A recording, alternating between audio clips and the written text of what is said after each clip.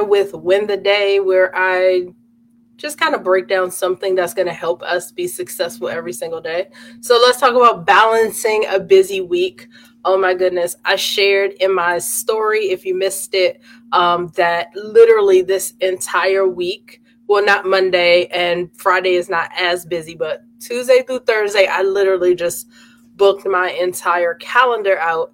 And I have been talking to people in the DMs, a few on my posts that are just like, how are you getting that done? Right? They want to be busy, but not this busy. And how am I balancing a week of doing that? So here are a few things that I took into consideration before this week started, and then I'll give the update on how it's actually going, right? For most of us, if we know we're about to have a busy week, in our brain, we think we got this all under control. Everything's going to work out great. And we think that literally things are going to go by schedule. I know better.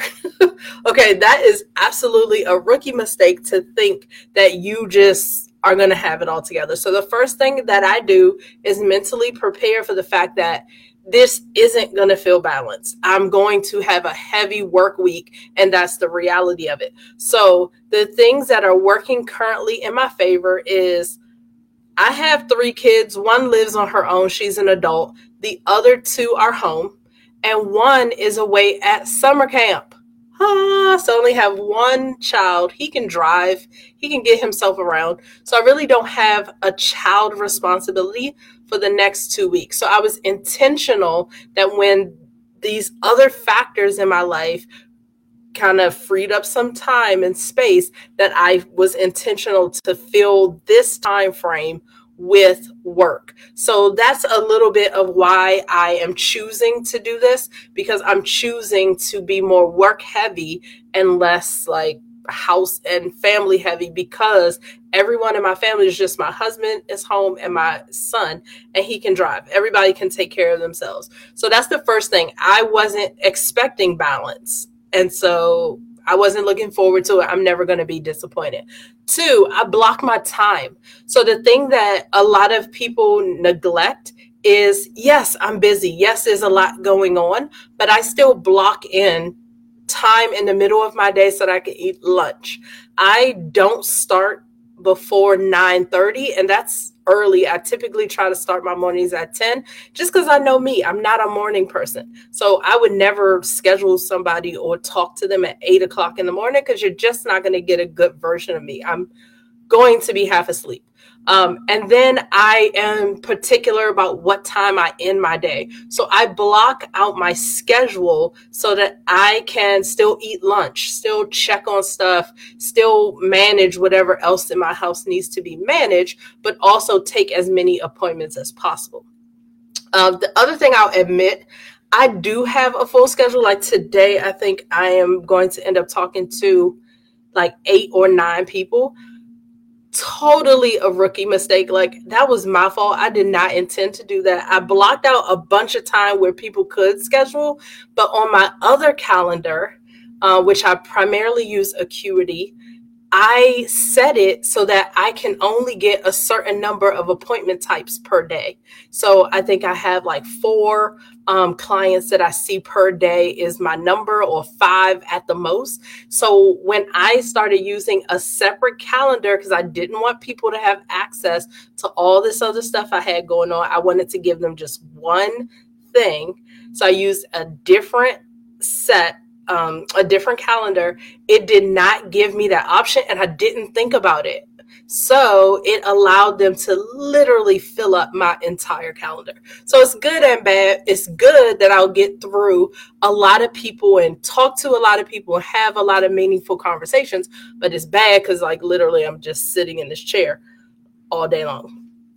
So that's something that you should factor in. I don't recommend this unless you've been doing it a long time. And I am very prepared for all of my conversations.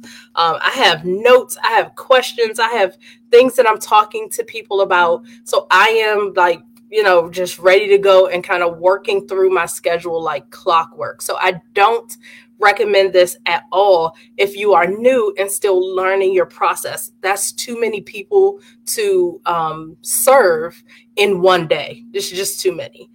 So that's the thing. I do block time. I do give myself breaks. And then I also schedule my appointments where I know that I really only need 30 minutes with a person. I blocked out 45 because I'm meeting people on Zoom. Sometimes they have an issue coming in. Sometimes they're a talker and they want to talk long. So that way I'm never late to my next appointment. And then I also gave myself a little bit of time afterwards because I'm trying to take care of my body and still drink my water.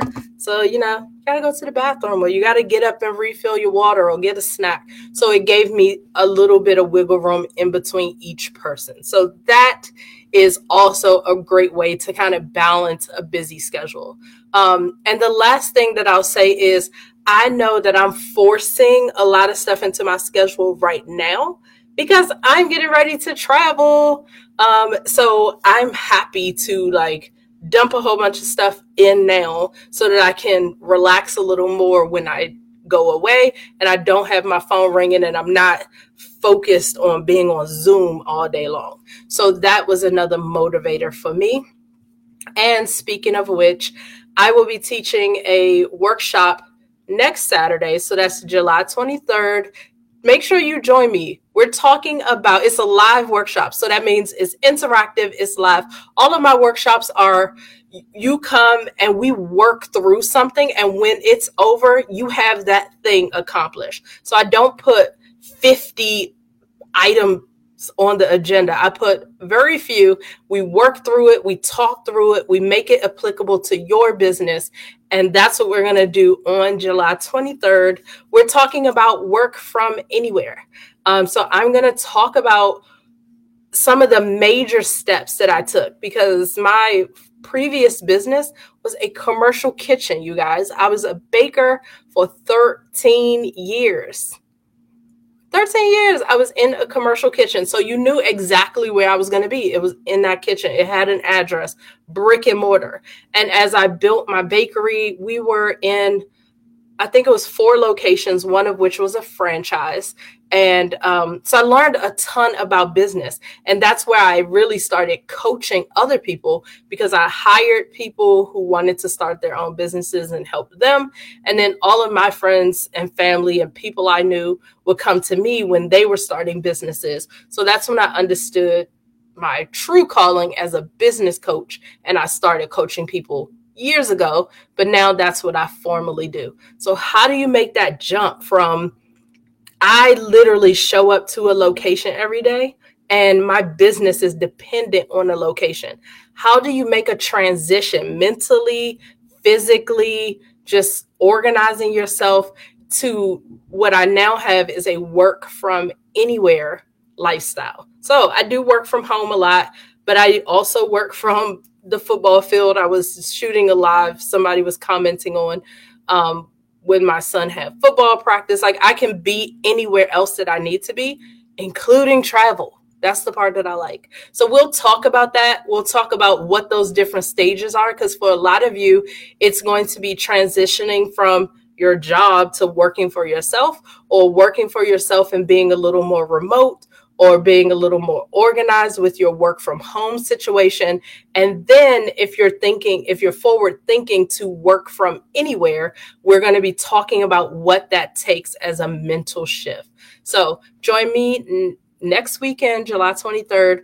You can go to my link in bio. It has the link for the event. I created that event in a Facebook group. So if you're a part of the Facebook group, it's there. Otherwise, follow through with the link. You guys have a great day. Thanks for joining me. Bye.